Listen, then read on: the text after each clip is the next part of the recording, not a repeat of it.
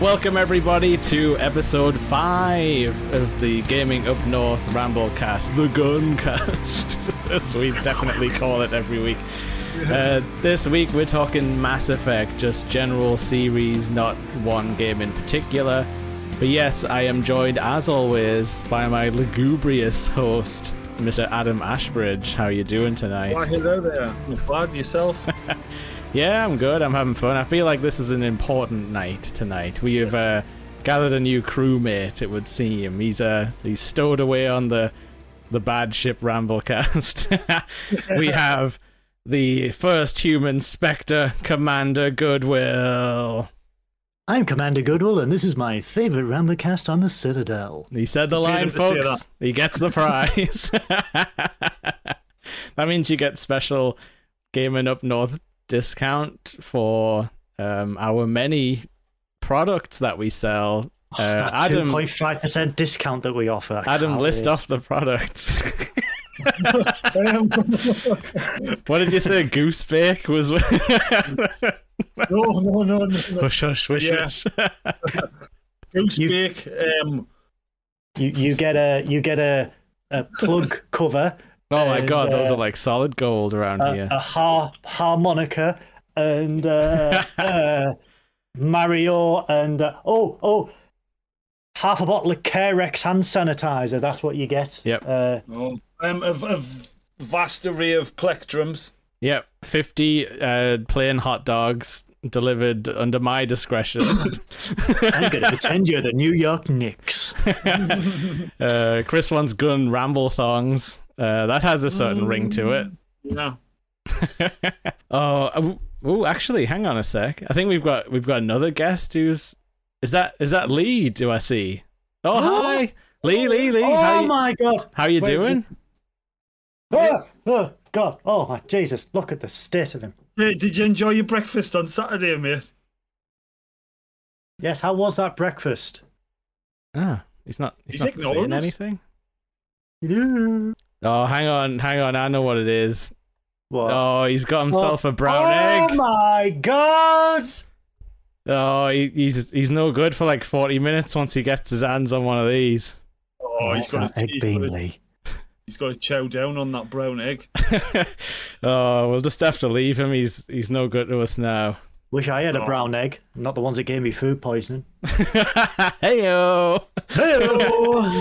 Oh, but welcome everyone. We're here to talk about Mass Effect, trials, tribulations of old Mr. Jake Shepard, he was called, I believe, in the games.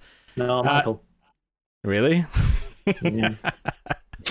Oh, but yeah, like, so these are really, really awesome BioWare RPGs that we all love a lot. Mm-hmm. And I thought I would get, well, to be honest, Goodwill muscled his way into this podcast because it's almost the closest we've gotten to good Star Trek in video games, would you say? Yes. Yeah, and it's also one of my top 3 sci-fi franchises of all time. Yeah. They really like nailed the sort of the serious vibe of Star Trek. I know like Star Trek has like comedy moments and so does this, but they nailed that whole extraterrestrial political kind of, I call it space opera, I guess. Building. Yeah. But also I think they got the aesthetics like spot on for what I wanted. I mean, it's a little more military than Star Trek, but they've definitely got like, you know, the shiny ships and everything, very clean, you know, like decks and everything. Not like very clean design as well, but not like dirty sci-fi like Star Wars and stuff like that, where everything's a bit grimy. Get a mop, Star Wars. Yeah. You don't want clean cut. You don't want to see what Chewbacca's been doing in that back room of the old Falcon. He had the eggs from Saturday, that's what he had. Get off me brown egg. Yeah, get off me brown egg. You can't invoke Lee, you can't interrupt him. You know what, if nobody, I'm not going to explain the story, but if I'm going to make you ask Lee about it every time he comes on his own stream. What made it worse, he swallowed them whole. Which sent Graham into some sort of paralysis. It was a whole thing. Anyway. It was egg paralysis. But yes, so I want to ask you guys. When was the first time you ran into Mass Effect as a series? Like, did you hear about it before it was coming out, or was it like what the hell is this? This looks great. Like, have you got a story? Oh God, how long have you got? Spin us a yarn. Spin us a yarn. Actually, I came to these games quite late. It was 2012. And I was working at a rather shitty job in Shildon for a shitty manager who did a shitty job at organising a shitty business. The Shildon shit shoveler. It was a Shildon shit show. Yeah, and I was. Yeah, I'd just got my first decent pay packet because they hadn't paid me correctly in 3 months, and and I was looking for some games to buy on PS3, and I'd always knew about Mass Effect, and obviously Mass Effect 2 came out on the PS3, I believe, in 2011. Yeah, because it was like sounds about right. It was the, or was it 2010? I believe it was 2010 or 2011. But the advantage it had over the 2009 360 version was this was fully made in the Mass Effect 3 engine. So they were like, right, we know you guys have never had Mass Effect 1, so we'll have a comic book version, and then you can play Mass Effect 2 in Mass Effect 3's engine. So it's all brand new, and it's like it's an exclusive reason to buy it on the PS3. And like I said, I'd heard about Mass Effect, but I didn't know anything about it. I hadn't done any research. And the more I read about it, I was like, this actually looks quite good. And I bought it, and I swear I played it for an hour, and I left it for a month. Really? Because I was really busy at the time. But the hour I played, I loved it. But then I just, a job just takes over your life. Yeah. And then I was made redundant. So I was like, yay, I've got actual time to play now. And I got back into it, and I started afresh because I was like, I only played an hour a month ago. I'm just going to start from afresh, and here we go.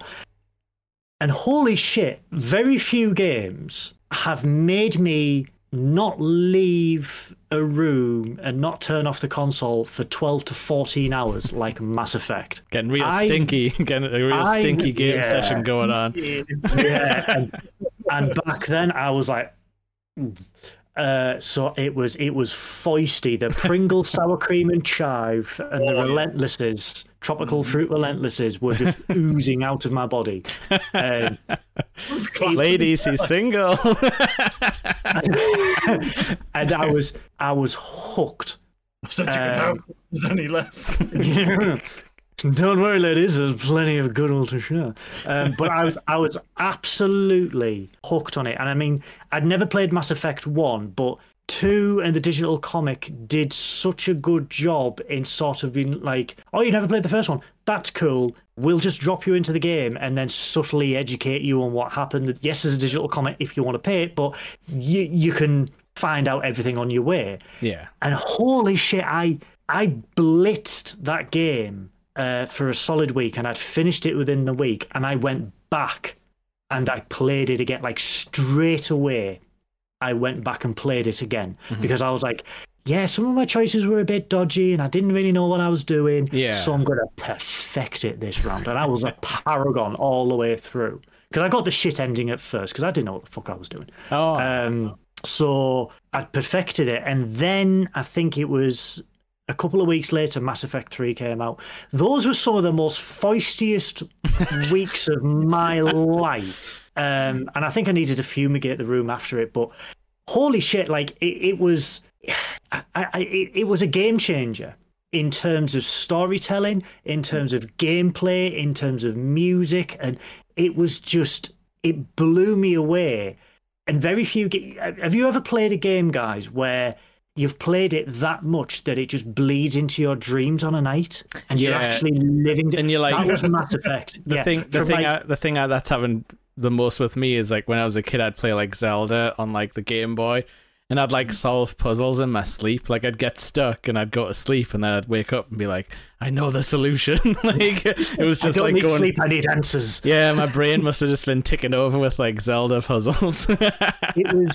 I mean, like I said, it was February till April that these games consumed my lives. And I remember playing my first round of Mass Effect 3, and just, in the game where it's just constantly a no-win and everything's failing and everything's going wrong, and it just bled into my dreams, and I'm just like, there must be a way, and everything was so vivid in my dreams at this point, and it just, I've never had a game since then that has consumed me in that way, and it's been very hard to topple those, and this was like 11, 12 years ago.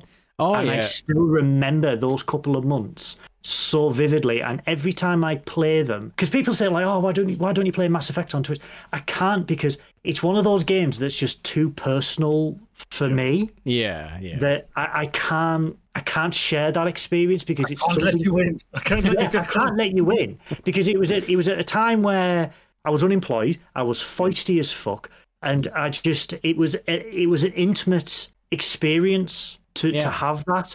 And obviously, with it being an RPG, everything was your decision, and you could pretend it was you in this fantastic universe. And I would just sit there and read like all the texts, the data logs, and everything like that, and I would just get so enveloped in the world. You would read some of them, but then some of them, that man with the excellent voice would read out for you the codex entries, wouldn't he? God, what a voice that fella had! But yeah, like Lurpak. How about you, Adam? Because like I was like in on the first one, but a bit late. But like, when did you hit the series? I think once again it was something you introduced me to. Oh, the old trade 'em up, eh? It was, Mass Effect 2. You had Mass Effect 2. So that's the first one you played as well. Yeah. And I think I ended up buying it not long after you showed me it. Yeah. And I was like obsessed. Like Goodwill, I would just like. I think once again I wasn't working at that time. Yeah. So I just sat and played Mass Effect for hours on end and just kept going and going, like sleeping during the day and playing during the night sort of thing.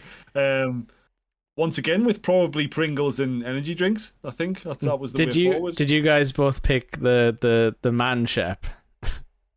Yeah, and I modelled it after me, and I remember my first attempt, the nose was so fucking hooked. Because I've got a bent, I don't know if anyone can see it, I've got like a really bent nose, because my nose got broke twice when I was younger. Within a week, it got broke twice.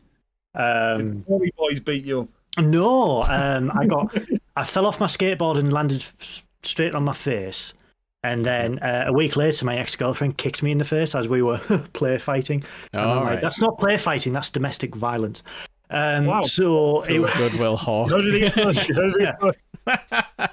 I wish it was a Tory, because then I would have been rich. But it was, like the character design, I did it as myself being a narcissist. Yeah, I mean, I usually just make like a buff version of me with like black hair, like, black long hair, and like, what would I look like if I was a bit more like the Undertaker? Jake Burton swore. Yeah, but in Mass Effect, I went with FemShep. Immediately, there wasn't really a choice, and nothing really impacted that choice. I was kind of just like, this guy looks a bit normal and like every other like video game protagonist at the time, because this was the time period of bald space marine, like shaved head space marine.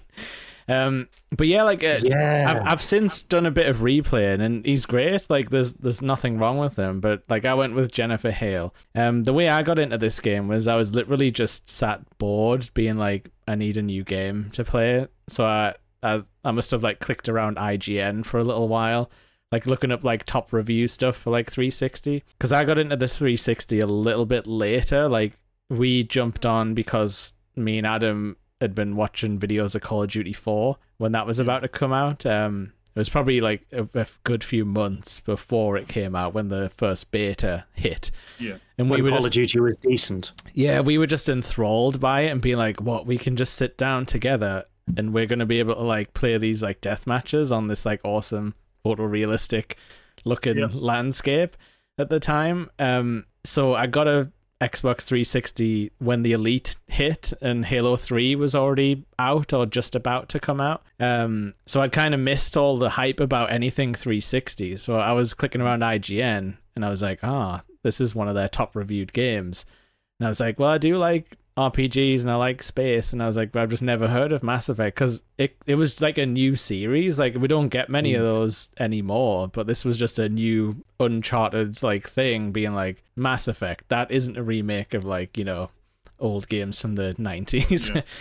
And I saw I watched their video review, which I think at the time would have been like 9 minutes, because nobody did long form video back then, apart from Giant Bomb. And yeah, like I was like, oh, this is cool. He's running around on the moon. He's got a little space buggy. I'll jump in. And I definitely had one of those like massive like sweaty sessions where I'm just like I probably got up to like that planet with like the plant zombies or something. I think I went there first. But yeah, I was just like, I've been waiting for a game like this almost my whole sort of like since the PlayStation 2 days, because it was like, it wasn't too hard because it was like an RPG. It had some action, but the shooting was kind of weird, but it just had like enough of everything. And then the writing is what like 100% won me over. And I don't think before that I'd sat and like read a lot of like dialogue in RPGs, but in this one I was like, I'm gonna talk to everyone, I'm gonna use every direction on the the conversation wheel. It's interesting that you guys both got the good gameplay Mass Effect experience first, though, because one is it's got its charms, but it's the shooting is very strange. Sorry, Adam. I'm saying it's very clunky, the first one. In parts, for sure. They'd ported it over. They re-released Mass Effect 2 and 3, and then included 1 as a downloadable. Was it like Legacy or something? Legacy edition. Yeah. And it was literally a direct port from the 360. Yeah. Did have the film grain on it still. Yes, aggressive film grain. And very grey. I remember playing it and I'm like, wow, Mass Effect 2 is really good. And then the Legendary edition came out in 2021, and they were like, oh, we're making all these significant things, and everyone was like, if you're gonna do it, why don't you do what you did with Mass Effect 2 and just make it in the 3 engine? Yeah, you've got the technology, and then you've got clear, concise gameplay throughout, so it'll be 1, 2 and 3 with 3's engine, so nothing changes. It's just literally it's different stories and everything like that. And I'm sure they could probably mostly leave the cutscene parts. It's literally just the combat running around sections. Combat, and I remember playing it, and yes, they made some improvements, but yeah, it was still very but I think that added to Mass Effect 1's charm, where every outpost was just a maze of corridors in a cave. Yeah, to be honest, in Mass Effect 1, I pretty much mainlined the story, because like you say, it was like land on an identical planet and drive around, and then a thresher maw would come out and destroy your Mako. Run a few people over as you do, and like and they would sort of roll around, and then you would like reverse up and then point your weird gun and be like but it was there like any moments that like massively like stood out to you in like the one story that you think people that is worth going back to look at? Because like my number one, I guess it's quite late on, other than meeting the cast, which is like the crewmates, which is great. But like story moments, I think the first time is when you're about to like assault the last base before the Ashley Caden choice. To me, it was an easy one. And you get that little Solarian guy who's doing his. You basically talk him into doing like a movie level speech, don't you, for all his men? Yeah. And he's like, they said you were all like terrible, and like we've only got 20 men, but we are gonna hold the line. And he keeps like repeating that over and over again. I just remember think like, oh, go on, little man, like we're gonna go fuck shit up. And then when you get to talk to a Reaper, that was like so crazy and like unsettling and scary, and all it is a conversation with no gameplay wise. There is nothing you can do to like persuade or like renegade that alien to like not do what he's gonna do and show up in the sequel, I guess is what they decided to do. But I just remember being so unsettled because of like the voice processing they had as well. It just sounded alien. But yeah, like for you guys, is there anything that stands out in one that like blew you away, or that you think people should check out if they get the chance? For me, it was just Saren's character. Oh, you liked Saren, did you? I fucking loved him, yeah. Even though he was like the bastard of the game. Just any time he popped up, I was like, oh, he got his like proper, like, he was doing his job as a villain. Yeah. Just keep, oh, you slimy bastard. Like, he's got all the skill in the world, but he fucking runs away every time. Look, I'm only a man, a small man on the game. Oh, God, I just remembered as well, like, the Reaper you talk to is his ship. They're always talking about, like, Saren's, like, flagship thing. And it's like, it's actually, like, one of the most fucked up, like, techno nightmare creatures in the entire universe. And it's just been there the whole time. Just lurking about, and he's just like, oh, I'm this spectre, and disgraced spectre, and but yeah, it's just like a cat and mouse chase through the whole game. It does. You're right, though. It does get you riled up because there's a few conversations where you're like, "Damn it, I saw him. He's up to no good," and the council's just like, "Well, you humans are so emotional." Are you sure about that? It's like, could you be any more racist? Where it's just like, this dude is dodgy. Oh, you humans and your knowledge. Well, I tell you.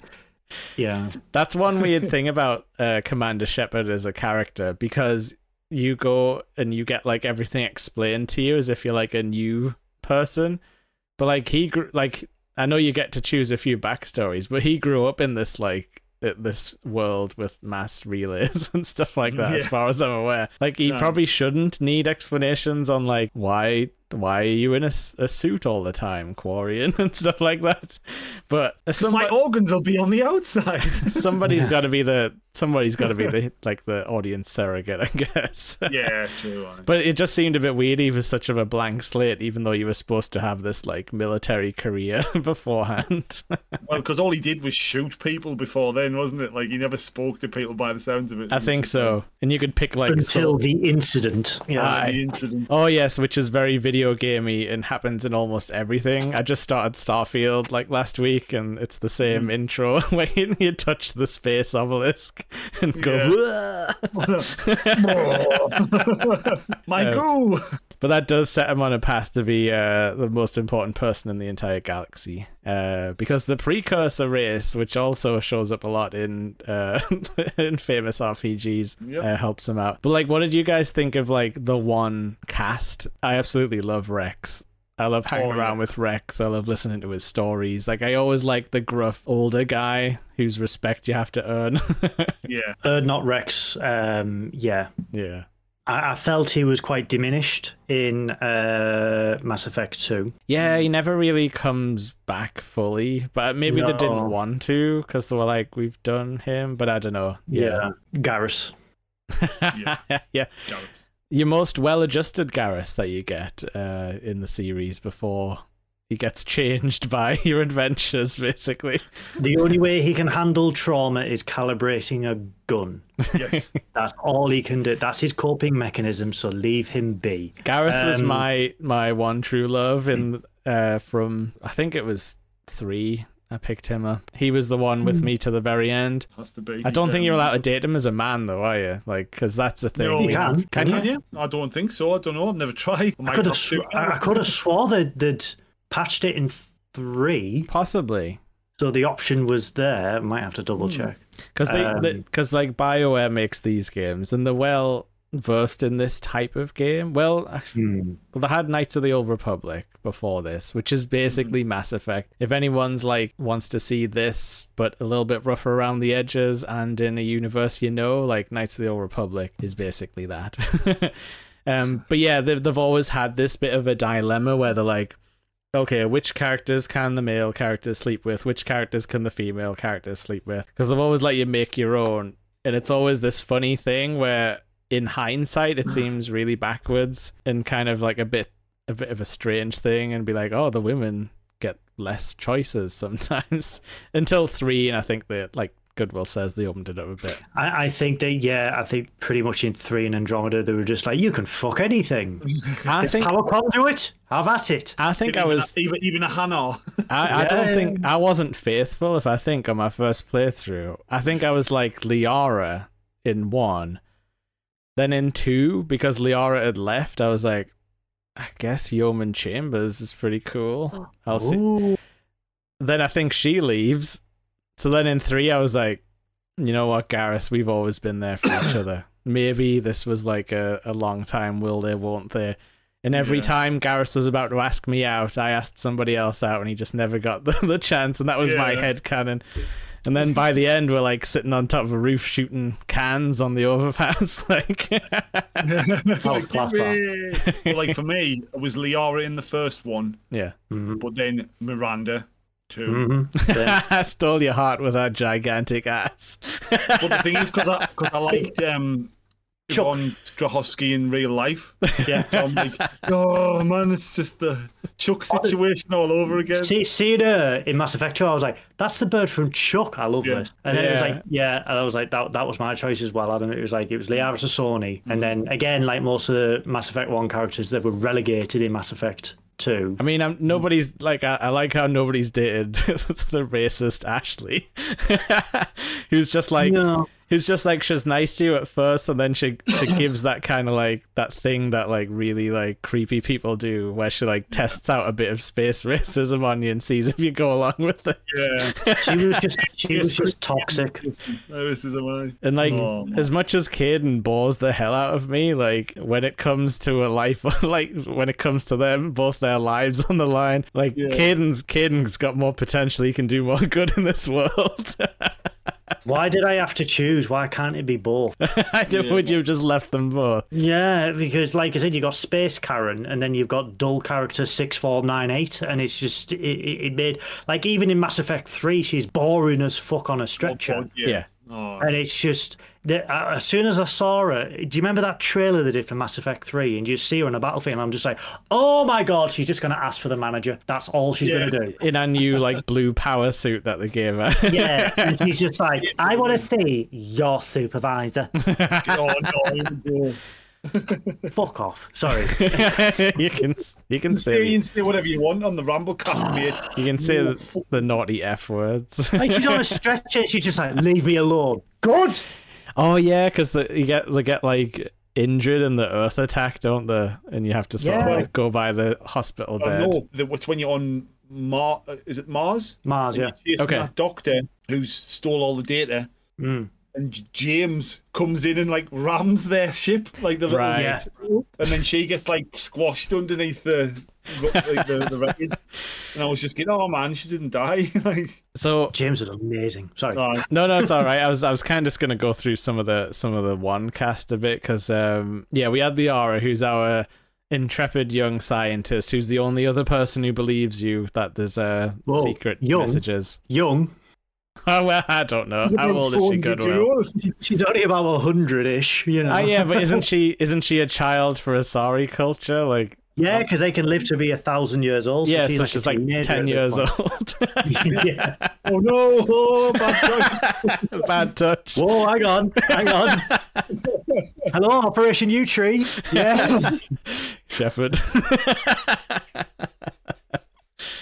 Just goes into her quarters. Your letter was only the psh. Yeah. This is my favourite crush on the Citadel.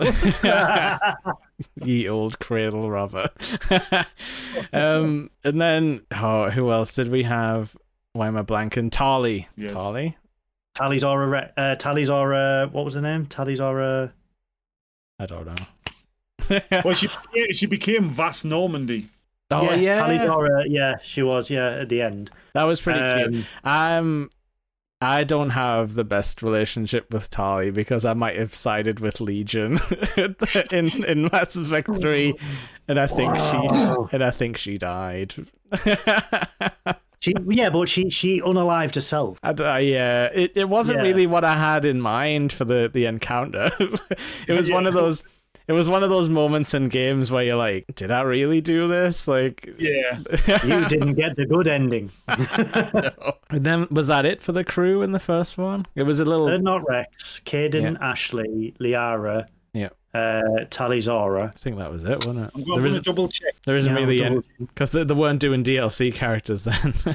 Not yet. Well, not really. The DLC for Mass Effect 1, wasn't it? It was like some stupid like gladiator arena type of thing, I think, where you could go and like bet on stuff. So it was Cade and Alenko, Talizora Naria, Leia Tassoni, Garrus, Ashley, and not Rex. Yeah, okay. I'm glad we didn't forget anybody. We might forget some squad on the first one. Yeah, we might forget some people in the second game. I've got the list. Yeah, same. Well, I'm glad. But yeah, coming into this as a woman, like immediately Miranda set my hackles up, and I was like, no way, sister. Like I'm the renegade on this ship, because I played renegade as well, like through the entire game. What a bastard you were in these games. Well, I sort of did. I kind of made the decisions I felt like, at the time. Like I saved the sort of the weird parasite Rachnid queen. I saved her. I was like, no, I'm not gonna melt you. I was kind of thinking of the long game. I was like, one day I'm going to want a giant thing on my side. Telekinetic spider. It didn't really work out, but I tried.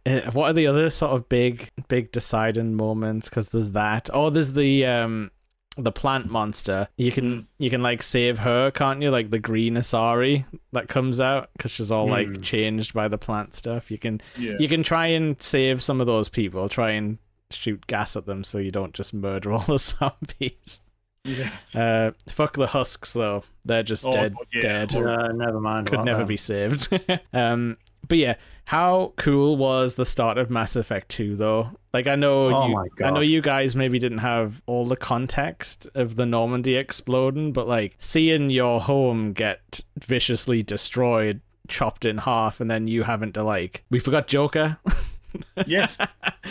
Having to save Joker like right before everything goes to shit, because he's like, I'm gonna pilot this to the very end, and you're like, Joker, get away, get in the. I must make more episodes of Robot Chicken. For God's sakes, get off the ship. Shut up. You can tell him to shut up a lot if you play Renegade. But yeah, like that scene though where you just like die in space because your suit's like lost pressure, and it's just like you can see them writhing around, and then they just fly off into orbit of whatever that planet is, and you just sat there being like, and the title card comes up for Mass Effect 2, and you just like, the end. What? it was an era where dramatic openings, cold openings, were all the rage. We had it even in movies and stuff, because I think Star Trek 09 came out the same year, and that was just like, oh yeah, Chris Hemsworth just rams himself into a ship and Kirk gets born and everyone dies. Bye. And then it was like Uncharted, where it's just like Uncharted 2, you're hanging off a cliff on a train. Yeah. And then you look at this and it's just like, oh, this character that you loved and you played 100 hours of, yeah, he's dead now, falling into a planet. Mass Effect 2! And you're just like, but then people are like, is Shepard dead? Do I have to create a new character to find him? What? Yeah. And it's just, to go in balls first. Yeah. For that. And I think not playing the first one, it didn't have an effect, but then playing the first one and then going into that, I'm like, I could sort of understand why people were taken aback and shocked about it. Yeah, and even it was just the fact that you'd loaded up the second game and you were immediately thrust into tragedy on what is your home, and it's like the same layout basically, and you're just like, no, you can't do this. But then we had the $6 million man rebuild. Oh yeah, which I did like because I didn't actually want to play as a different character or anything. No. So I was happy that they just friggin' magic scienced it and were like, they were like, does this tech exist? Like, we created the tech just for you. We can rebuild him. We split, but they explain it away so heavily, where they talk about how expensive and crazy the procedures are, and that just so you can't go well, can't all the characters just come back? No, this was like a one-off deal that cost trillions. All of our finances just on getting you back. This Yeah. is like an entire planet's worth of money to bring back this dude. I also love, obviously, with the scars. If you played Renegade, the scars got worse. And if you played Paragon, the scars healed up. And I love that Metal Gear 5 just straight up stole that premise. Yeah, with the spike of like shrapnel. The horn that mysteriously just grows. Yeah. Because shrapnel often grows on its own in someone's head. Because it's symbolic. Goodwill. Yeah. So also one thing about the Renegade scars is it allows you to be as evil as possible and then fix it with credits, which is possibly the most evil solution to that problem. It's the most Tory thing. It's the most Tory thing to do. It is, because you can just like be like, oh well, this is like $1 billion, but now that I'm end game, I'll just pay to remove my scars. So basically, you just play as Elon Musk. You can't. Well, sort of. If Elon Musk was cool and actually got results out of anything and didn't just kill monkeys with brain chips decent electric cars and try and kill everyone on the roads. To this day, I will stay away from a Tesla if I can. I will change lanes to be like, I'm getting the hell out of here. Just get like battle mode engaged. Get fuck what? Well, and then the friggin' the monkey with the brain chip comes out the top. This is loads of monkeys just fucking running about. Poor people detected. How would they help with our galactic readiness? I'm not sure. But so once you get resurrected, like in 2, then you met with the voiceover of Miranda, and old Jacob joins your little powwow. I quite like Jacob, even though he's very misguided and but he's like he's like a sweet summer child sort of character where you're like, oh Jacob man, just stick with me and I'll train you up to. I'll show you how to dig it properly. Do you remember an N7 in no time? Do you remember like the controversy, I guess, about him because he would like flirt with you? So all the 2012 or whatever gamers were like, hey man, I'm not fucking gay. Like he's chatting us up like. It's like of course like you do the same to the women characters where like all the stupid gamers are picking all like the grossest options every time, the ones that are in the bottom right seedy corner. Oh god, it's so like gamers to be offended that a mythical artificial character is chatting their mythical artificial character up and they are getting offended by it. It's a friggin' compliment, man. You seen Jacob? He's jacked. I mean, he kind of skipped leg day, but like dude's got a heart of gold. I liked having my little flirty banter with him every time we went in. And then he'd be like, I'm sorry, man, I don't want to talk about it right now afterwards. Like, I don't want to talk about my dead dad anymore. Yeah, well, man, open up. Hey, Shepard, you got nice arms. Sorry, I don't want to talk about it right now. Okay. What happens if we talked about my arms some more and then your dad? Is that okay? That's my king, Commander. I should go. And obviously there's Martin Sheen shows up. The elusive. Can we just take a moment, right? Yeah. Right. Is Space Cigarette? Can we take a moment to appreciate 3 things about the elusive man? 1, the bitch-tastic theme. Yeah. I will have that, right? If I am doing something serious for work, I will have the elusive man theme or the galaxy map, but it's mostly the elusive man theme. Yeah. And Goodwill now is funny because you ring like shining off your glasses, you've got the same sort of eyes as him. Oh god, Shepard. His cyber eyes. So number 1, the music. Number 2, his fucking dress sense. Oh yeah. Got some drip. Sharp. Got some drip. Absolute on fleek, this fella, right? And thirdly, his office. Oh yeah. He's just the nebula in the background constantly. Black tiles and a sun. Yeah. That's it. Nail fucking light bulbs, black tiles, sun. And just sat there, cross-legged with a cigarette. I wish I could pull off smoking a cigarette as sexily as he does. And he's like, Martin Sheen. He's the only guy that you see smoke as well. And he sort of positions himself as like, smartest guy in the universe, one step ahead of everybody. And it's just like, oh, like I kind of hate you because like I'm Shepard. I don't want a boss, but at the same time, I'm like, maybe I do need someone I can go to, like, you know, to like chat about things. It's like, it's a really good like dichotomy where you're like, I know I should hate this guy, but maybe he's got some points. And then later on, you realize he doesn't have any good points. Yeah. But there was a good beta canon story about him. And about like what his motives were, and I wish it was official. I'm trying to get it up here because it was just really fucking good. Because the position Cerberus is like a good for the galaxy type of thing. But then it's interesting because other characters in that very same game are like, oh, you've joined Cerberus, like the human racist faction, and you're like, well, I guess now that you mention it, like I haven't seen Williams when you need that. I haven't seen a lot of other races in the crew so far. So there was a comic, that was it. There was a comic called Mass Effect Evolution. Basically, he is affected by the artifact, which is I believe it's Prothean or Reaper in nature. So he's like a twisted version of you, Shepard. Yeah, and it's sort of that's.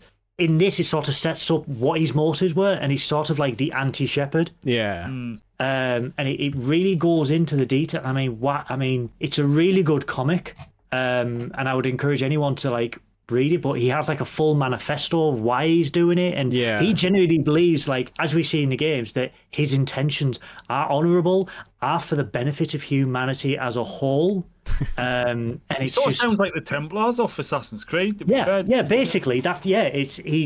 He thoroughly believes, and that's what makes him a good villain as well. He believes his motives are completely and utterly justifiable, genuine, and honourable. I am above the law. And once they get into 3, then when you look back, you're also questioning like, when did his indoctrination start? Because nobody's immune from that. Out of like the new crop of characters, who did you like? Like Goodwill, give us the crew rundown for the newbies in 2. Okay, so bearing in mind that with Mass Effect 2 you had DLC crew members. Include them. I had them all. Yeah. Same here. So we have Kasumi Goto, which was the assassin. Yeah. Grunt. Mission. Oh, I like Grunt. Yeah. Thane Krios, who I loved. Oh, Thane. Jack. Yep. Miranda Lawson. Legion. Oh. Hell yeah. Legion, great. Zaid Messani, who had the shittest accent in the known universe. Yeah. Talazara. All right, am I South African or am I Cockney? I'll leave it to you to decide. Talizari Vasnima, Samara, or Morinith. And I was never good enough to get the Morinith thing happening. The one character that everybody loved, Morden Solus. Oh yeah. Jacob Taylor, Garrus, and Liara Tassoni. Yeah. On my first playthrough, I didn't like Morden as much because I was like, you suck. Like, you ruined Rex's race, like, completely. So I gave him, like, a hard time the entire time. I was like, like fuck you, Morden, you weird... Like, what would you really were a renegade, weren't you? Yeah, I know. Well, fair enough. He liked show tunes, but he was like way too into, I don't know, euthanasia. Would you call that? I can't remember what genocide. Yeah, Grunt was weird because they were like, he's a pure Krogan, and like, but he was like a baby man. Like, he didn't know anything about the world because you birthed him basically, and he was like, father, headbutt me to gain superiority. Whatever you had to do. But also, like, you could leave him shut in his tube, right? Like, that was an option. I don't think many people would have did it. You could, but you wouldn't get a good ending. I always wanted him on my side, like, to be fighting. Because he's the beast. Like, I've always got a soft spot for when the bad guys turn to like the good side, like with Legion, where it's like, I was like, you know what, I didn't really know anything about your race. Like, what were they called again? Sorry, like the techno people. He is a Geth. Yes, I think Geth. I was like, cybernetic goth. I was like, I've obviously shot a lot of you guys, but I didn't actually know why I was shooting you. I've killed a lot of you, but I don't know definitely why. In the first one. But yeah, like when he gets to talk and it's like a super like detached, like he's like a multi-consciousness, like a hive mind kind of, but he's sort of like separated a bit, isn't he? Like he knows all of the Geth like information, but he's not like actively relaying everything you say to the Geth. He is the Hugh of Mass Effect. That's what he's based on. Oh, okay. But I did like him. He was always on my team as the tech guy, because I was more of a biotics guy. Shotgun man. Lady, sorry. Shotgun man lady. Yeah. Samara, I liked going to chat to her, but I rarely took her on missions. But I liked hearing her, like, uppity stories and stuff. Yeah. I quite like Jack as well, because I was like, yeah, I'm going to take, like, the scrappy young upstart with me. Because obviously you had to take them on a certain set amount of missions to unlock their loyalty mission. Oh yeah. But for me, it was always Garrus, Miranda, or Solus and Miranda. Okay. Because I like Morden, but Garrus was just the heavy hitter for me. Yeah, and Thane, he was interesting. He's very depressed though. I'm dying, Shepard. I'm dying, Shepard. Yeah, it was interesting. He had an awesome voice as well, like a really like deep one. But yeah, like he had about 40 a day with that voice. I'm dying, Shepard. Yeah, but yeah, like a weird over the top that made him sound like he was underwater, but not. Yeah, a little bit. Well, yeah, because he had gills. He had gills, didn't he? Yeah. Fish boy. And you could like, I'm sure there was a moment where he was like, "Are you trying to ask about my gills?" Like trying. Let's not forget who played his son. I don't remember. Raiden from MGS2. Quentin Flynn. It's me. I'm Thane's son. What day is today? Can I be the main character? No, you are again relegated to the beta. And you kind of look exactly the same as a different character. But yeah, like Adam, like who did you kind of like gravitate towards into? Because I definitely spent a lot more time with Garrus, I think, because there was more like conversations and stuff you could get in there. And I think I tried to like cozy up to Jack a bit, but she was obviously like angry a lot of the time. Yeah. I mean, I gravitated towards my two favourite people in two, which were Garrus and Miranda. Yeah, boy. Yeah. That's a good solid team, that, especially because I think you played Soldier, didn't you? I'll always Soldier, because like I don't know what I've like when I've been doing like playthroughs recently in the last few years. Anyway, I've gone more towards biotics and like the technical side more. But yeah, well, on the first playthroughs, it was definitely Soldier, because I was good at shooters, so I thought I might as well stick to the shooty. I mean, I liked having the biotic powers, but it did mean that I usually had to use pistols a lot of the time, which I wasn't super like hot on. But like the combat was almost like secondary, or like even less than that. Priorities rise. But yeah, how did the suicide mission go for you guys? Because I think I can fairly accurately recount mine to a certain extent. I had a lot of casualties in this one, guys. I'm not gonna lie, because I just went with my no looking ahead, just went in there and did what I thought was right. So Legion immediately dies because I put him in that tube and he gets like shot in the head while the doors are closing. For the the one where you have to show someone, you have to like make someone do a biotic shield around your party. Yeah, that was awesome, because Samara was just like, I can do it, like, fuck off, like, this is like child's play to me. And I was like, no, Jack, like, I believe in you. And she like hesitantly like walks up to do it, and then you get this like awesome moment where she like pulls it off, and she doesn't like think she can, but like you believed in her. It's like that was awesome. And then I think when you split the party, I sent Morden and Grunt to save the hostages. Oh, by the way, the crew got melted. I didn't get there fast enough, also. I was busy doing Legion's loyalty quest, it was very important, considering he died within like 20 minutes. The crew got liquidated, apart from Kelly. Mass Effect 3 must have been very quiet for you, that's all I'm going to say. I'll explain a little bit why it wasn't quiet. Okay, yeah, we did that. I sent Grunt and Morden back to to protect the ship. Morden didn't make that one. Grunt survived. And I think I just took I think I left a a bunch of normal-ish people like Garrus and everyone to like hold the line, they were fine. Yeah. And Hold the line. whoever you take into the boss battle survives no matter what. So yeah, like I lost a few. So that suicide mission felt like it actually had, like, we didn't pull it off. We pulled it off, but like it really was a suicide mission for some of those guys. But yeah, can you guys remember how yours went at all? Adam? The first time through, mine was just as bad as yours, Jake. Not gonna lie, it was just I was literally nearly in. I'm like, oh boy, come all this way! And all these people are dying. You have to fight a baby Terminator, all sad. Yeah, I was just like, oh man. But then I went and did a playthrough again, and I didn't look anything up because I wasn't into doing that. I was like, I wanted so I just did like everybody's loyalty mission and got what I wanted from it. It didn't always help though, because there was some choices that are just right and wrong for like those parts. Yeah. And then the second time through, I think Jack died on mine. Oh, that's a shame. She turns it all around, you know. She has a band of kids that she looks after in the third one.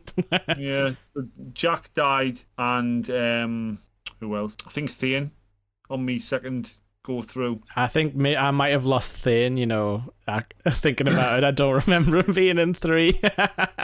Yeah, I think I might have lost Thane as well in the sort of like leave 3 guys at the end to like hold the position. But yeah, Goodwill, can you remember what your like first suicide mission was like? Oh god, he's got PTSD in my look.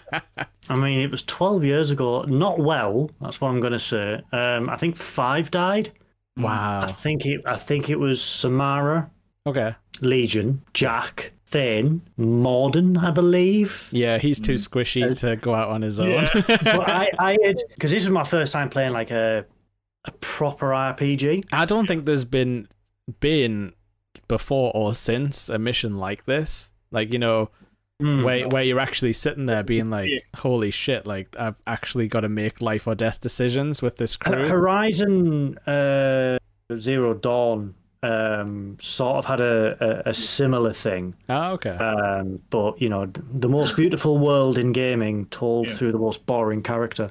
But it was... I can agree with that, yeah, definitely. Yeah, because this is why I went back and played it again, but I played it from the beginning, and I was like, I am going to do every fucking mission, side mission, little quest, listen to everything, read everything before I do the suicide mission. Because let's not forget, this was a game where it's just like, you can go through the Omega 4 relay now if you want, 20 minutes into the game. Yeah. You can do it now if you want. Yeah, yeah, like, you can do it now. But if you don't get the ship upgrades, people can die on the cutscene into the mission, because like they'll blow up like the side of the ship, and it'll be like no before we're even in there. Oh, sorry. The Doctor Chakwas lives. That's who you rescue out of the 2, basically. Dr. Chakwas. She's the only one who doesn't get liquidated ever, no matter how long you leave it.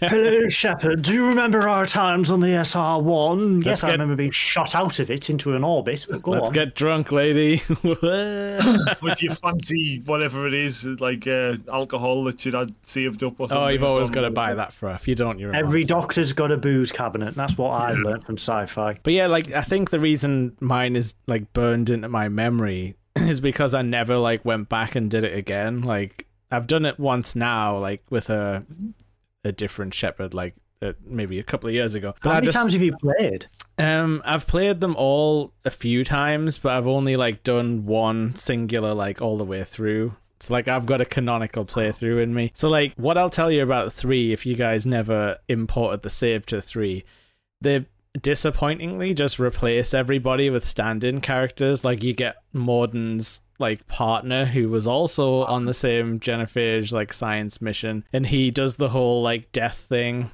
the same way Morden does, but less you know, gravitas, because it's not anyone you care about, but he does the exact same go up in the elevator thing. Imagine being the voice actor for that character and no one ever knowing you were ever there, because everyone just transported the saves over. But it's not, like I say, it's not that different. Legion just inexplicably is resurrected, like as a different like body, if you know what I mean. Because he's like, he's like downloaded into something else. Yeah, he's got like half a digital face sort of thing. It's like it's only slightly different. So I sided with him because I was like, Legion, you're back. I'm sorry I killed you. My boy. No, Tally. What? I can't. I'm not sure. Like I say, I don't know if anything happens with Thane. Maybe his son does show up if you... Raiden. Yeah. In the MGS2 sneak suit. He talks about how he's only got like a one poster and a chair in his room. And he watches King Kong all night.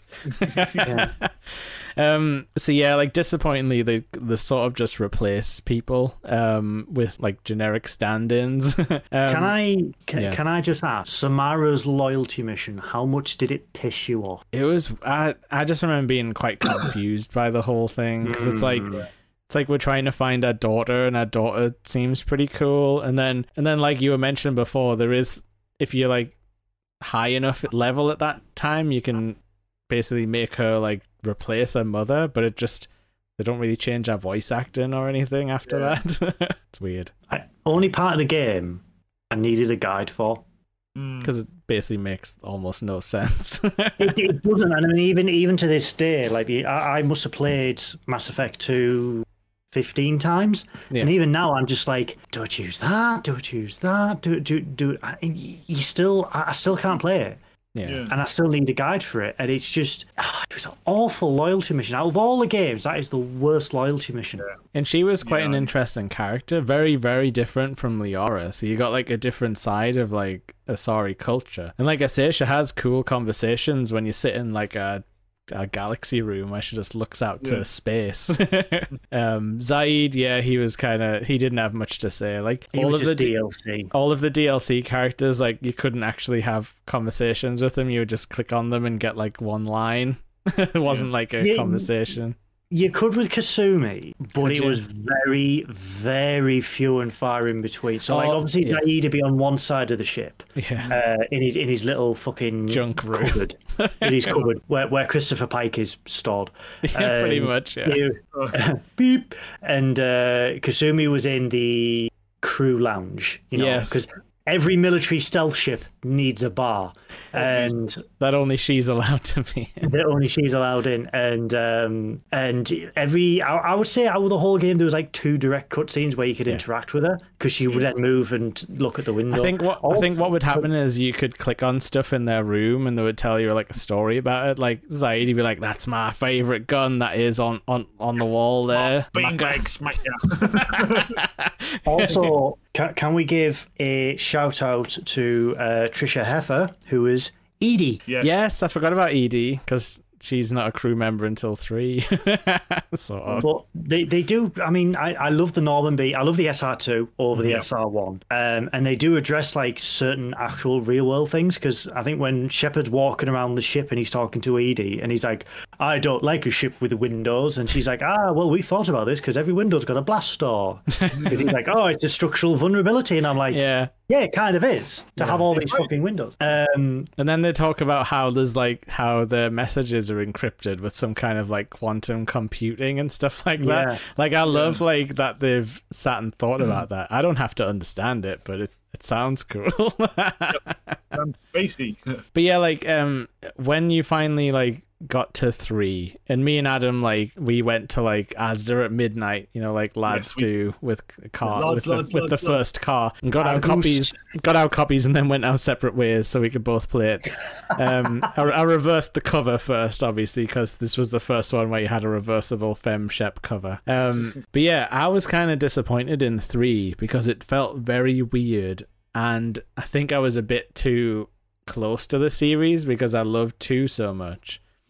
That when 3 came out and certain things weren't what I was expecting, like I was saying the Rachni Queen, I saved, then you find out that it doesn't actually matter, like they don't side with you, they get like taken over by like the Reaper juice and go all black tar heroin, like half the like all the other races, and it's like, oh well, it didn't really matter then. And I think I looked it up afterwards and I was like, no, like that choice didn't matter. And I think that choice kills Grunt as well. Like, he just jumps off into the hole, and you're like, oh, well, I liked you as well. So there was a lot of moments that just left a bad taste in my mouth. Like, and the ending, I didn't really like at all. Like, I don't know, how did you guys feel about it? I think with 3, I think it's supposed to make you feel that way. I know that's a weird flip from BioWare, but it's like, it's supposed to make you feel like you actually are like fighting the war for like all of humanity. And like, it's gone out of your control, basically. Yeah.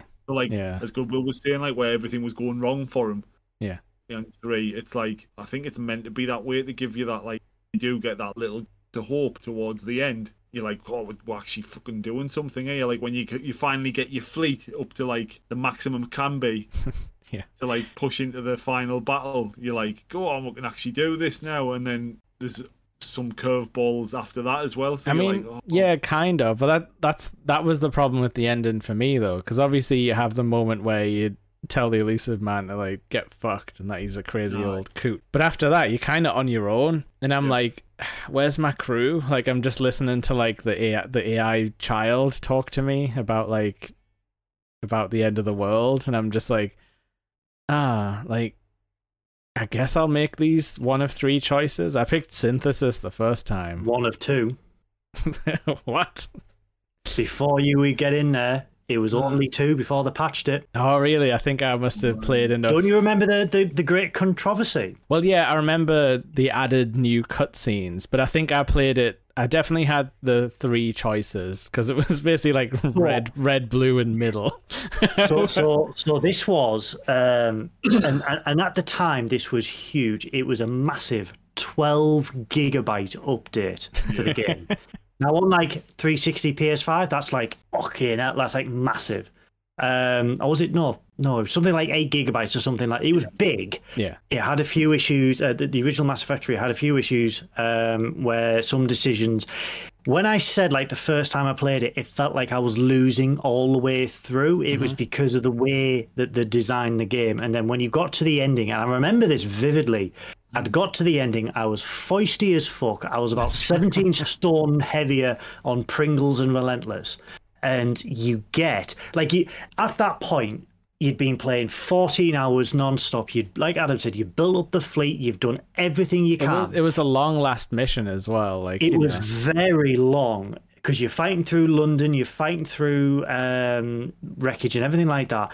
I hadn't fully explored everything, because I felt, and I know this was wrong, but I felt like everything you did in the game was done in real time, and the longer you left stuff, the worse the Reapers would take over, because every time you went to the galaxy map, more and more stuff had been taken over. Yeah. And so I was like, galaxy map, don't they? Yeah. So I sat down and I'm like, oh shit, I can't go there anymore. Oh god, I can't go there. I'm gonna have to rush. I'm gonna have to do this. And you fight through this mission, and it is a long ass mission. And you are, as a gamer, at hour 40, you are drained emotionally from it.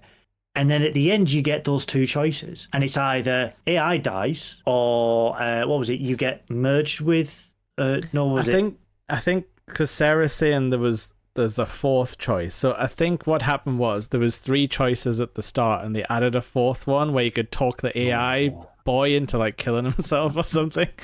There wasn't 4. Surely there wasn't. But I'm pretty sure there was 3. From what I remember, synthesis was in the middle column of light. Yeah. And then there was like a red and a blue choice. And like it was like destroy the Reapers. I can't remember what the blue one was. It was actually called, this is how much shit BioWare got. It was called Mass Effect 3: The Extended Cut, and it was free DLC. Yeah. Okay.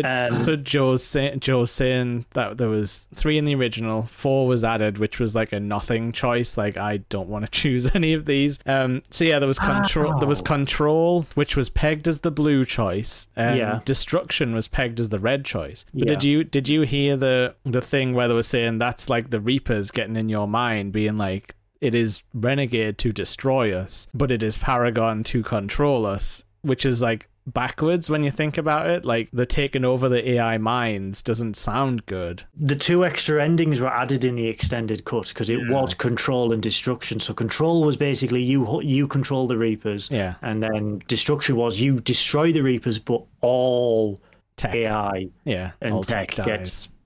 Tech dies, including the mass relays. And the SR2 crashes into a planet, and then you get that really weird cutscene of a child and a father in the snow. Honestly, like I'm looking at Oh god, tell me about the tale of the shepherd. I forgot about that. I chose synthesis, which I thought was a good thing at the time, and then I was like, oh, I'm dead. Like, I'm all the Reapers now. And then when I saw the Normandy crash, like, I was sad. I was like, oh shit, I've killed everybody. And then I was happy to see like Joker and Edie pop out at the end with the weird green lines that were drawn on them. I'm really curious now because I've played the games and I've never had walk away. I didn't know if it was a choice to walk away, and I've like, that was new. Like, that wasn't in the game when I played it. But I don't know what happens, but I do know that they added more cutscenes. So like we got the crash cut ending where it's like, I don't know, you fucked, it's over, bye, mass relays are dead, Shepard's dead, goodbye everybody. Because at the end, because they were like, because the original ending, because I played it when it came out, and it was just like 2 choices. And what did you pick though? Like, control. Oh, okay, the evil choice in my mind. Because I was like, well, I don't want AI to die. Yeah. And like, what am I like? What like? It was very I think a lot of people were pissed off because they were like, we've done these games for like 5 years, and you just give us these 2 at the time shit endings. Yeah. We didn't I don't think anyone wanted to destroy the Mass Effect universe, which was kind of what all the choices led to. But this was because people were like, obviously it's a trilogy, but then people were like, but we want this universe to continue, and how can it possibly continue when you've got one where Shepard's not there and the Reapers are in control, and then one where all AI dies. Like, and the mass relays are broke, so you can't. And the mass relays are broken. So the whole point, so it would just be effect, because there'd be nothing there to travel with. So I think a lot of people were rightly pissed off, and I chose, when the patched it, I chose synthesis. Yeah. But again, I didn't really... It doesn't feel good. They don't make it feel good afterwards. But then when you look at the trailers for Mass Effect 5, you don't see people's faces much. And what you do see, they're in helmets and everything like that. But you don't see green lines. So I'm like, which ending is canon? Yeah, and that's, everyone wants to know what ending is this. It's the same. I'll tell you what it is. It's the same for the Metal Gear Solid series after the choice in Metal Gear 1. Yeah. And then all the way through, they were like, yeah, that's cool, but what choice did he make? And then we don't get an answer until Metal Gear 4, where it's like, oh, this is actually the canon story. Yeah, they did keep that information from us for a long time. For 10 years.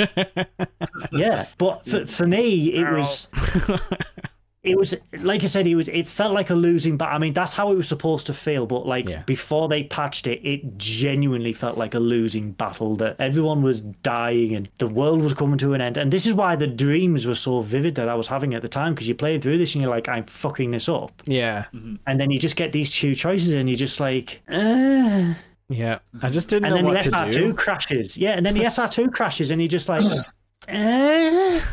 So basically, you're dead, the crew are dead, and there's a random gadget on a snowfield talking to his kid. Yeah, and like, I just don't know what... It was almost as if they were like destroying their own franchise, so nobody could like make any more games. Yeah. I just don't really know what they were thinking, because I don't think anyone was really happy with it. The extended cutscenes make more sense. But even then, you're still stuck with the same outcomes. Yeah. Like I say, I don't know what the do nothing does exactly, but I can't imagine.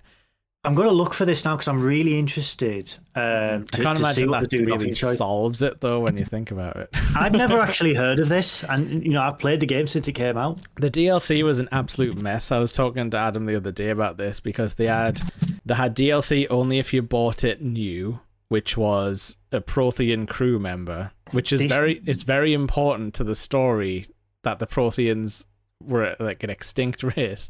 But this was at a time where it was like, if this is a used game, you can not purchase anything because EA were scumbags. Yeah, they were trying to make you pay like £10 if you bought it secondhand to be like, because that's an important crew member, right? Like, what's he called? Like Jace or something like that. I don't know. He is hello primitives. He was a bastard, but he was interesting to talk to. But he had a really you could sort of understand why he was a bastard. Kind of, yeah. But yeah, also there was the DLC called Leviathan, where you talk to a fully organic Reaper. Javik. Sarah's helping us out here. The Leviathan wasn't available when I played the game, so I've only watched that after the fact, and that is an incredibly interesting conversation you have with an organic Reaper, and I'm just like, oh, it was an absolute mess. Because what did they expect? Like, did they expect super fans to not play it on release day? Like, I have no idea what they were thinking. Apart from it seems like they ran out of time. So I've just read about the ending about Do Nothing. If you refuse a Catalyst 6, the centrist ending. Yeah. The Crucible shuts off, then it fast forwards into the future of a beacon and Liara, just like the Protheans in 6, telling whatever future generations about what had transpired in the past. So she basically is like the last surviving like voice of our like generation. The ending is dubbed refusal. So you can get there by refusing all 3 options, taking too long to decide, or shooting the ghost kid. I'd heard about shooting the kid, but that's nuts though, because taking too long to decide, like that's a big decision. Like I stood there for a long time, if I remember right. That's very Far Cry 4. Yeah, where you can just finish the game in 15 minutes by just doing nothing. Sit on the couch. That's really interesting, but it also poses a question for Mass Effect 5. What ending? Because my theory for Mass Effect 5 is it's going to be in the far future. Yeah. I thought they'd been hinting like it was Liara though. Well, Liara is only 100 years old in Mass Effect 1, 2, and 3. Okay. So she lives till 1,000. So and she could be the age of Samara by the time Mass Effect 5. Okay. But it's really interesting to see what ending they choose from that. Whether they do synthesis, control, destruction, or just shoot the kid in the head. I'm just thinking about this. I don't know if I can think of another situation of people writing themselves into a corner this badly. Yeah. I think it was very... They wanted to do 3 and done, and Electronic Arts was like, no. Yeah. So do you think they like tanked it a little bit on purpose? Be like, try and follow this one, guys. But then we got Andromeda. Yeah. Yes. Which I didn't play, but I've seen plenty of footage of. Should we talk more about Mass Effect 3 before I get into that? Because I've got some interesting views on Andromeda. I don't know, like, Adam, have you got anything that jumps out to you about 3 or the entire journey as a whole, I guess, now? With 3, I did enjoy the game as a whole, but as I say, as you've mentioned with the endings there, it was just a bit like, I've put that many hours in for just those decisions.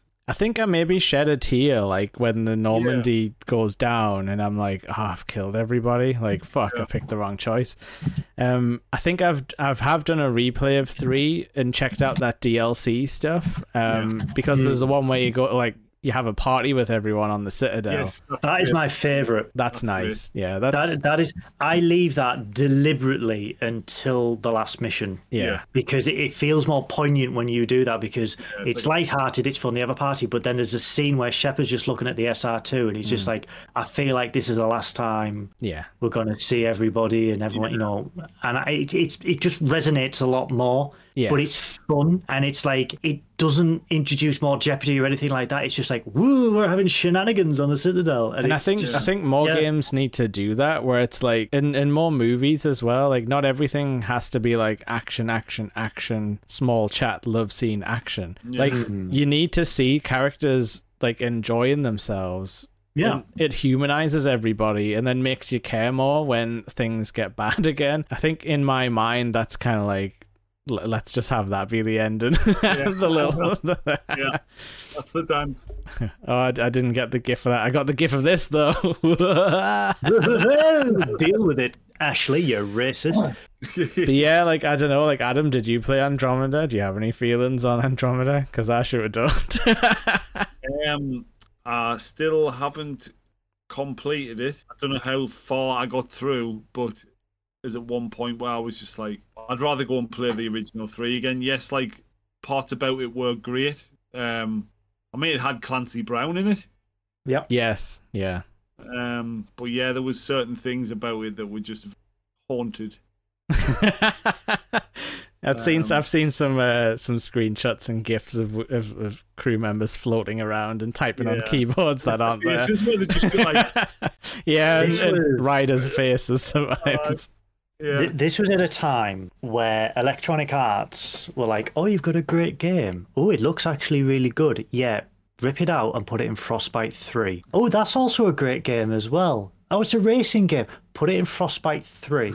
No, everything runs on Frostbite 3. Yeah. So then they moved Mass Effect into Frostbite, and it just looked fucking horrendous. Mm-hmm. Because BioWare were limited by Electronic Arts by using fucking Frostbite. So every game of 2010 all the way to 2018 was fucking Frostbite, and it was disgusting. Was that the Battlefield engine? That was the Battlefield engine, because they were like, "Oh, it's robust to play a Battlefield, so it must be good for everything." And it's like, no.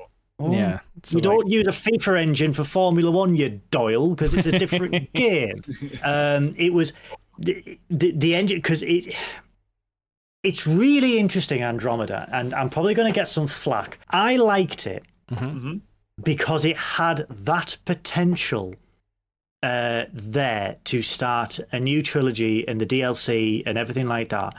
But this was at a point where Electronic Arts were getting so involved unnecessarily and making decisions unnecessarily that deliberately ran the game into the ground. So they were like I said, they built Mass Effect Andromeda in a separate engine, and it was fine, and there was no issues with it. And then Electronic Arts were like, "Oh, we need to cut costs down, so it's Frostbite." And the developers were like, "But Frostbite does not work with this game. It will be poorly optimized to run Frostbite." Frostbite. Yeah, and that's what it was. Yeah, but that's what it was. They were like, everything else is working in Frostbite. Why can't your game work? If this can't work in Frostbite, that's your fault. Yeah, pretty much. Not the fact that the engine is shit. And it couldn't possibly work with a game that massive as well. Exactly. Yeah. So they moved it over, and that's why even like after launch there was a lot of graphical patches and everything like that, and even then there was still like really bad issues with it. That's why you get all the GIFs. I think even now it's not fixed, as far as I'm aware. No, they won't. Yeah. They absolutely won't. It had an extremely interesting premise. They got around Mass Effect 3's ending perfectly, because they were like, this takes place after Mass Effect 1, before Mass Effect 2, and then 700 years in the future. Yeah. Where they've travelled so far, they've travelled into the Andromeda Galaxy, that standard transmissions will take hundreds and hundreds of years to get there. And it doesn't matter about mass relays, because they don't have them over there. Yeah. So, and then we're like, oh, well, we can set beacons along the way, but it'll still take, even then it's like months or something like that to tell them that they're in the Andromeda Galaxy. They do a bit of crappy like writing though, where they're like, oh, unfortunately, all the other races are trapped in cold storage, so you're not gonna see all your favorites, guys. Again, they were like, these are all the arcs, and this is the human one. This is the whatever is, and then they were like, oh, well, the Quarians are on this one and stuff like that. On the whole, because it improved on the ground vehicle mechanics. Yes. Oh, the gameplay and the shooting and stuff looked fun. Like the jet boost stuff looked like it added like some fun elements. Yeah, it improved on that so much.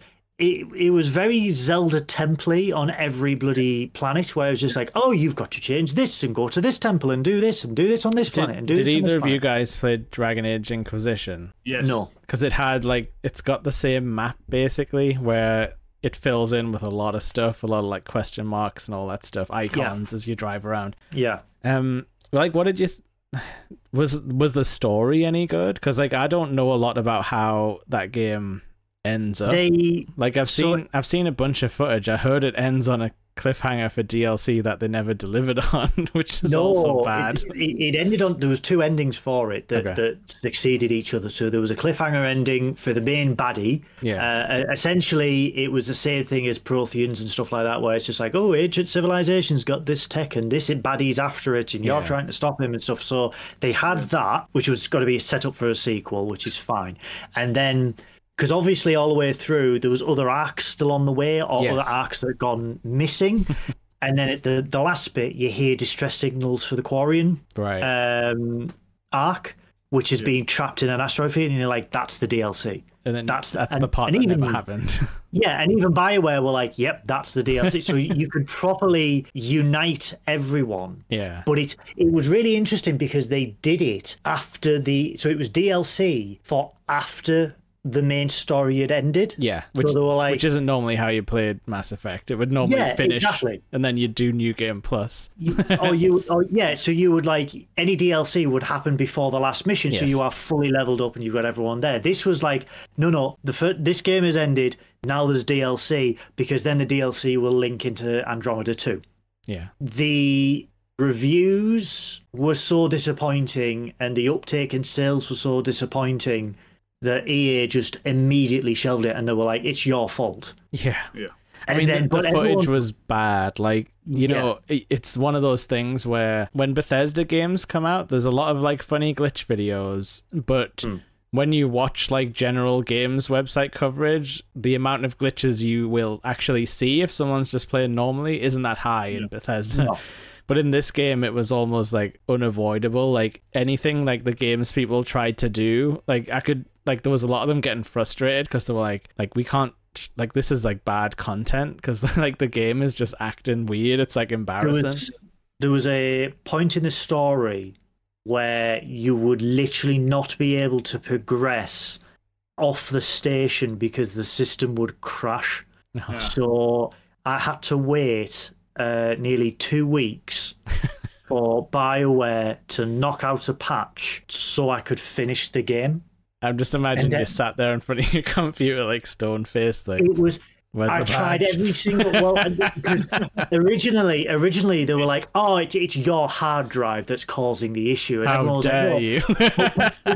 but then people were like, well, it can't be the hard drive because most people's PS4s don't have stock hard drives. People have modified it, put solid state in and everything like that. And they asked, at the time I had a 2 terabyte in my hard drive, and I'm rolling over here. Well, I was like, so why am I having the issue? Why is this person having an issue with a solid state drive? So then that excuse got thrown out, and then they're like, oh yeah, it's an actual progression bug. Yeah. And it's like, you are a multi-billion-dollar company that has released a game that's got a game crashing bug, which means that no one can play your game. Yeah. And then the reviews just tanked the reviews. Yeah, I mean, there was no way I could see myself persevering through that, because I was watching videos from people I trusted who were like, this is bad even for video game standards. Lee's asking in the chat, was it worse than Cyberpunk? I think so. I'm pretty sure. I loved Cyberpunk even with the glitches. Yeah. Cyberpunk is a different kettle of fish, because they were coming in super hot with a lot of heady promises about what their game was going to be. They were over promising for the technology that the mass public had, where they were like, well, you need to have a high-end gaming PC, but here it is on the PS4, and it's just a 10-year-old games console is not going to be able to run a game optimized for 40. It's like CD Projekt Red. Have you seen the stats on Steam about how most people still have 970s?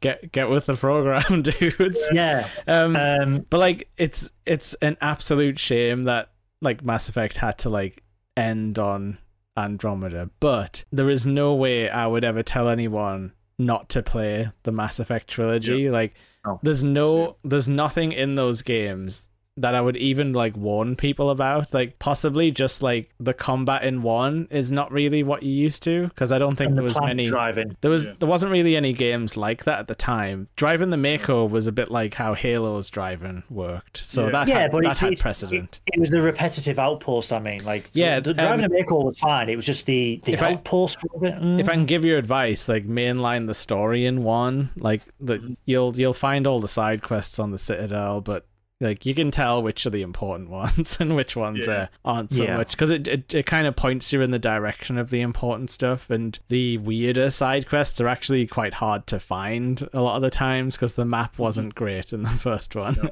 2, I would say do everything, because like that's all, most of that stuff apart from the repeatable bases was excellent, but you need the resources to upgrade, so worth it. Sarah's saying the most important side quest is to buy the auto feeder for your fish in Mass Effect. Every single time get that auto feeder in Mass Effect 2. I think the hamster's indestructible though, right? Oh yeah. Or Kelly Yeoman Chambers says she'll look after your hamster, and you're like, go get it, girl. Want to meet later for chess and a shower? Because that's what happens on your last date with her. Chess and a communal shower. That's the Shepherd promise. That's the thing. I didn't want to, as the Mass Effect series, I didn't want to end the podcast on Andromeda. Guys, like, what was like your favorite moment in the game? Like, absolute favorite moment that like trumps everything else? I think for me, it was definitely, like, I guess a happy moment, I would say, was definitely the Citadel DLC party, where you just get to hang out with everyone and chat. A highlight, like, emotionally, was definitely, like, my suicide mission, where, like, I lost guys, but we got through it, and I told the elusive man to go fuck himself at the end of the game. And I was like, hell yeah, we ended that strong. Slightly damaged, like, you know, we're a little bit worse off in some ways, we're a little bit better off in other ways, but that was probably one of the most like strongest emotional connections I'd had. And even though it was a bit sad, like, it's still up there with like big moments for me. For me, I'd say definitely the party one, because it gave you that like feeling of family, like massively. But then you get that, like, towards the end of that bit, you like get the realization, you're like, oh, there's always something really nice happens, or something bad happens in games usually. Yeah, and movies, you're like, yeah, this is gonna go wrong. But and I'd say another moment for me that I really liked, and it was quite sad as well, was what's the assassin's name again? I remember. Thane. No, the other one.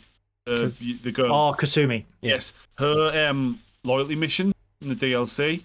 Okay, like the spy party thing that you've... Oh, that was good, that. Yeah, and then she gets what she's looking for, and it's basically it's like a black box of memories. Yes, that's right, yeah. Quite sad when you get to the end of that. You're right, like, she comes off very like standoffish and like cooler than you, but then she finally breaks down. It's quite sad really, because she's like, she becomes a lot, like, because she was like this really mysterious, like, sort of stealthy character, and then she's like totally like tot-emotes, like. Yeah. Okay, Goodwill, hit us with the top moment or moments. Top moments. Suicide mission. Mm-hmm. Curing the genophage. That was nice that you got to do that, yeah. The ultimate redemption of Morden Solus and his evil ways. Or Borden Bolus, as I got in my Mass Effect 3. I think, and a lot of people will probably agree, it's the Citadel DLC, because it's like the moment before you go over the top. Yeah, and it really goes over the top. and it really does, because it's like that, and I'll say it again, it's that scene where he's just leaning on the bars looking at the ship, and it's that realization they might not all come back from this Again. Yeah. again. Yeah. But it's like it's serious, and it's sort of if you've never played the game and you've done that DLC and you go into this final mission, I wonder how much of an effect it would have to have that like crushing realization that this is literally the game changer mission. Yeah. This is it. This is what you have worked for all 3 games, and there is zero guarantee that anyone is coming back, no matter how much you rank them up or do the loyalty or anything like that. There is no guarantee because it is the final game. Yeah. It just the final mission of Mass Effect 3, because it is just long, arduous. And it drains you, so you feel like Shepard feels, where they are just drained from battle, they are drained from it all, and it hits differently. Yes, we get rid of the elusive man, but to see the Admiral there as well. Oh yeah, I forgot he popped up at the end. Admiral Hackett, and it just it hits. It Keith really does hit David for anyone who doesn't know. man. Shout out to Claudia Black, who was in this game as well, and Marina Sirtis, and basically anyone from Star Trek. But it was everyone goes on about the suicide mission, and that's fine. But I think that is a final mission. Yeah, and I think they pulled it off brilliantly, bar the ending. Yes. Yeah, but yeah, like it's just a series full of like absolutely incredible moments if you hit them like first time and you haven't like been spoiled on things. So sorry if we've spoiled anything for you guys. But yeah, I would wholeheartedly like recommend this series, because it's nothing that's ever, I mean, like Dragon Age is similar, but that's quite different in its story. Like it's obviously fantasy setting. I have promised Sarah that we'll do a Dragon Age episode with her at some point, so whenever that gets down the line. Very good show. But yes, Mass Effect is awesome. We all love it, and I'd encourage anyone, like Lee saying he might stream the full series, like I'd watch it. Like I'd check in on you and see what you're up to, see what bad decisions you were making. Create Paul Shepard. Oh my god, not Paul Shepard. He's Paul Effect. That's a renegade right there, if I ever saw one. Punching journalists on the Citadel every day. But like, is there anything else you guys want to say about the series before we sign off forever one last time? What are your hopes? What are your hopes for Mass Effect 5? I'd be happy with a side story that was like Mass Effect 2 sort of timeline. Like before the universe is irrevocably changed by Reapers showing up. Because I'd quite like to explore other places in the universe that, you know, like in other like cultures and stuff that we haven't had a massive like look at. But I'm kind of sick of the Reaper world ending thing. So I know they're probably not, but I would be happy with a side story that ignores most of the main stuff. What do you think, Adam? I don't really know, because like there's all these like speculations thrown around that it's going to be like about Liara and stuff, and that would be awesome if it was, because like she's a cool character. But like I would like to see a totally new character, and like what Jake says, like something that either runs alongside or is like a direct aftermath of 3. Aftermath would be cool, because then you'd be like, okay, what is everyone gonna do? What does this world look like? But I don't know who could write that. I want 2 possibilities. One, it's hundreds of years into the future. Right. We've still got Liara Tassoni, but there's a new character who works alongside her that you play, and somehow it links to the Andromeda Initiative. Right. True. 2, get Ryder back and you fix their face with galactic credits. Or 2, like Adam said, it's say 10 years after the aftermath of Mass Effect 3. Yeah. And we have to actually dealing with the repercussions. Yeah, we are dealing with the repercussions. I do think, judging from what we've had this year and on N7 Day this year, it's going to be the first alternative, where it's going to be possibly Liara. Yeah. Because we've had a lot of, during the teasers they've had the last couple of years, it's been a lot of Liara. Yeah. Possibly as an N7. Maybe she's the first alien in the N7 program, which would be a good twist compared to the Spectres. True. And I think they can't ignore, if they do that, they can't ignore the Andromeda Initiative. Because the whole reason for Mass Effect and the whole reason for the Andromeda Initiative was rich benefactors, who they never mentioned, but it's likely the Elusive Man, knew the Reapers were coming, so decided to set off a whole colony of alien races to a distant galaxy to propagate the species out there away from the threat of the Reapers. That was the whole point of Andromeda, which is, it's a good idea, but I think they need to link those two worlds together, and I will be very interested to see how they do that. But I don't think we're going to get it until 2026. Yeah. BioWare's in a real bad spot at the moment, and like Dragon Age is kind of fell off the face of the earth. Like Dreadwolf is still supposed to be being made, but they haven't shown any of it. There was talk of it being an online, like a live service game, and then I think they backtracked on that. I think someone's just hitting the delete button over and over again at BioWare, being like, nope, start again, and that just makes me really scared. I think EA has done a lot of backtracking when they went, oh, single player games are dead, and then everyone's like, they're fucking not. Yeah. So I think they're just trying to reevaluate and take stock, but we have to be careful with BioWare because EA has a lot of interference with it, and BioWare need to strap on a pair with them and say, you interfered last time and look what happened to the franchise. You tanked one of the biggest franchises of 2 generations of consoles because of your interference. It was kind of like the shining star of like the 360 PS3 generation, because like there wasn't think of the time that it came out. There wasn't many like new series rising at that point. No, definitely not. No, it was all like established things that were kept coming out and out and out, wasn't it? Like 3D versions of like old things. But it was like the golden era because you had like Uncharted, Mass Effect, Assassin's Creed, and this stood out like a shining jewel out of all of them. And then obviously EA being EA, the cocky fucks that they are, they were like, oh, we'll just put it in Frostbite and it'll be fine, it'll just sell, it'll be fine, they don't care, it'll sell. It sold a little bit. It sold a little bit, but then they were like, but then the reviews were like, you can't just shovel this out unfinished and unpolished and think that people are going to buy it. Do you think one day we might get that TV show they keep talking about as well?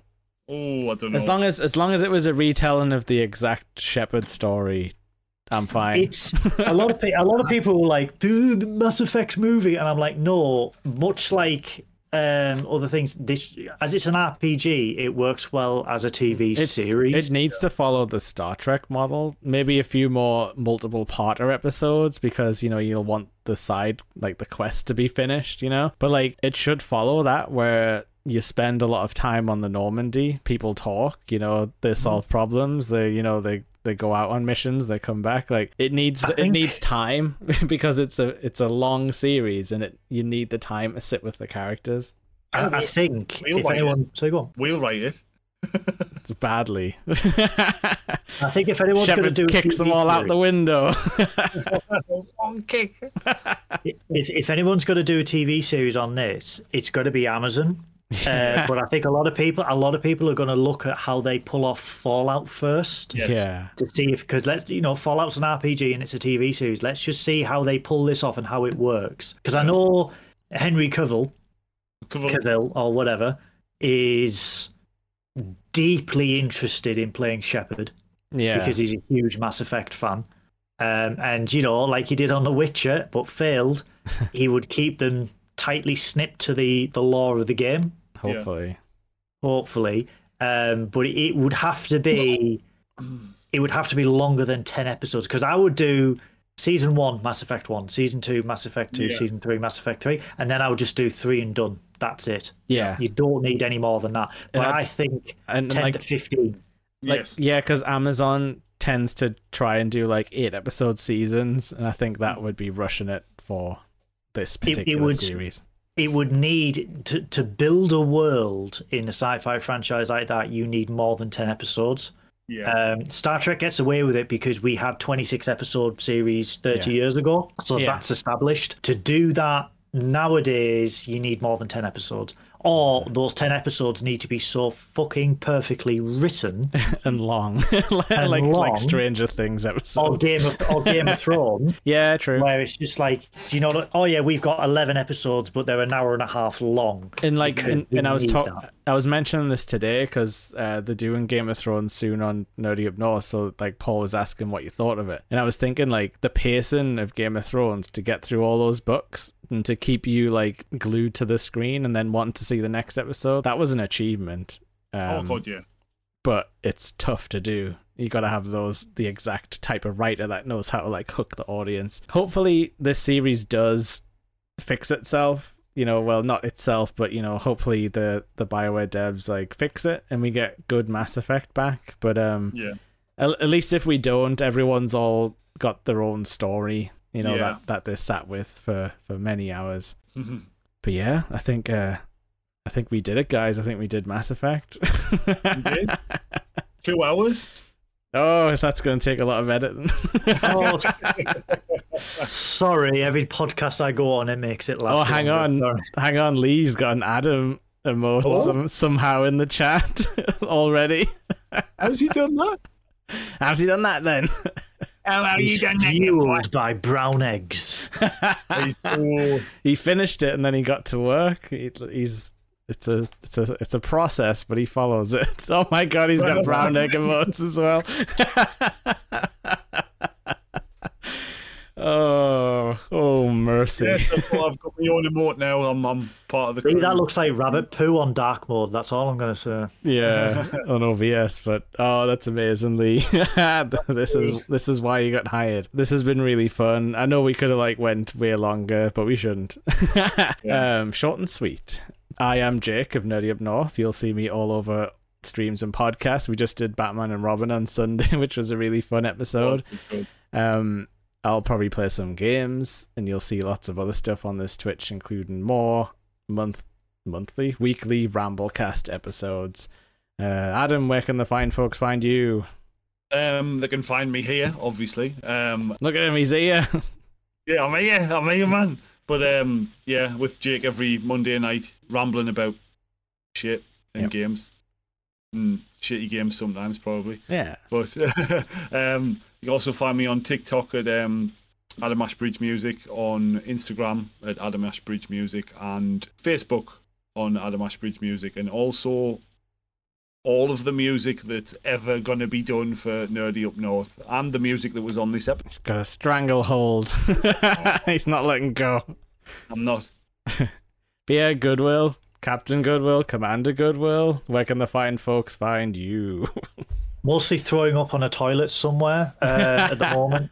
But I'm on Twitter at Goodwill None. There is no new Trekking Up North for a little bit till our holiday special. Oh yes. So we are taking a little bit of shore leave because I miss having free Friday nights. Yeah. You need some time to get ready for Life Day, don't you? And hire B. Arthur to do a cooking segment for the... I need to see Wookiees with human teeth. But I'm still recovering from the Sunderland food poisoning because they're like, "Oh, is this? He's a smuggy. Let's kill him." Did you have brown eggs? That's what I'm saying. I needed brown eggs. My eggs were undercooked. Hang on, they weren't brown did you enough. line before you crossed the border? Did you line your stomach with Greg's from your own providence? Did I immune myself? No, I didn't vaccinate myself. That's where you went wrong, because whenever I leave the north and go down south, I have to cross the border with a belly full of Greg's, and it protects me. I did have a Costa. I did vaccinate myself with a Costa, but it wasn't sufficient enough to allow my body to succumb to the dangers of mac and breakfasts, and I've lost my entire body weight. Lucasade, sponsor me because I've drank off your shit all the last couple of days. It'll heal you according to our grandparents. This entire bottle in this stream. This entire bottle. Yeah, it usually says warning does not replace bodily fluids lost. Yeah, it's a diuretic as well, I think. If you But yeah, so you you're do. going on hiatus, but are you going to be back in the new year? Is that what's happening? You're going to come back with a bang? What have you got No, planned? it's been cancelled. It's been cancelled. We've been replaced by something superior. Paul finally cancelled it. Pulled the plug. He's doing a Babylon 5 podcast because he's a twat. We're Babylon and up north. Babylonin. North. Babylon up north. No, we're back in the new year. January the 5th. We will be back. We will be doing on the holiday special. We will spin the double wheel of episodes for the last time, and we're going to have more structure next year. So we're going to 2 random episodes. One episode where we possibly just get drunk and talk about party episodes on Riser, and then fun. review a Star Trek movie a month, starting with the motion picture. So that also will be a drinking episode. Nice. I think I'm jealous of your wheel. I think we're going to get a square to spin. We were hoping for a quiet episode for our last one, and it was like, nope, 2-parter, original series, off you go. Yeah. Oh, well. No, everyone loves the Star Trek cast, and that's why I had to get you on for this, to be our first guest. Because we were talking something near and dear and related. Synergy. If you ever do a synthesis. Cyber initiative. Yes. That's Conglomerate mergeability, as Barney Stinson would say. How do you feel about becoming a cyborg at some point? I welcome our cybernetic overlords. They Adam, can't be any better than a conservative government. Write that down. We've got another one. That's Ducky and Goodwill have now volunteered. Yep. It's a verbal binding agreement. Yep. But yes, This has been the Gaming Up North Ramblecast, the GuN show, as we're definitely calling it. But yeah, this is goodbye from me. And goodbye from me. Bye. Live long and play video games. That's the famous line. Goodbye, guys.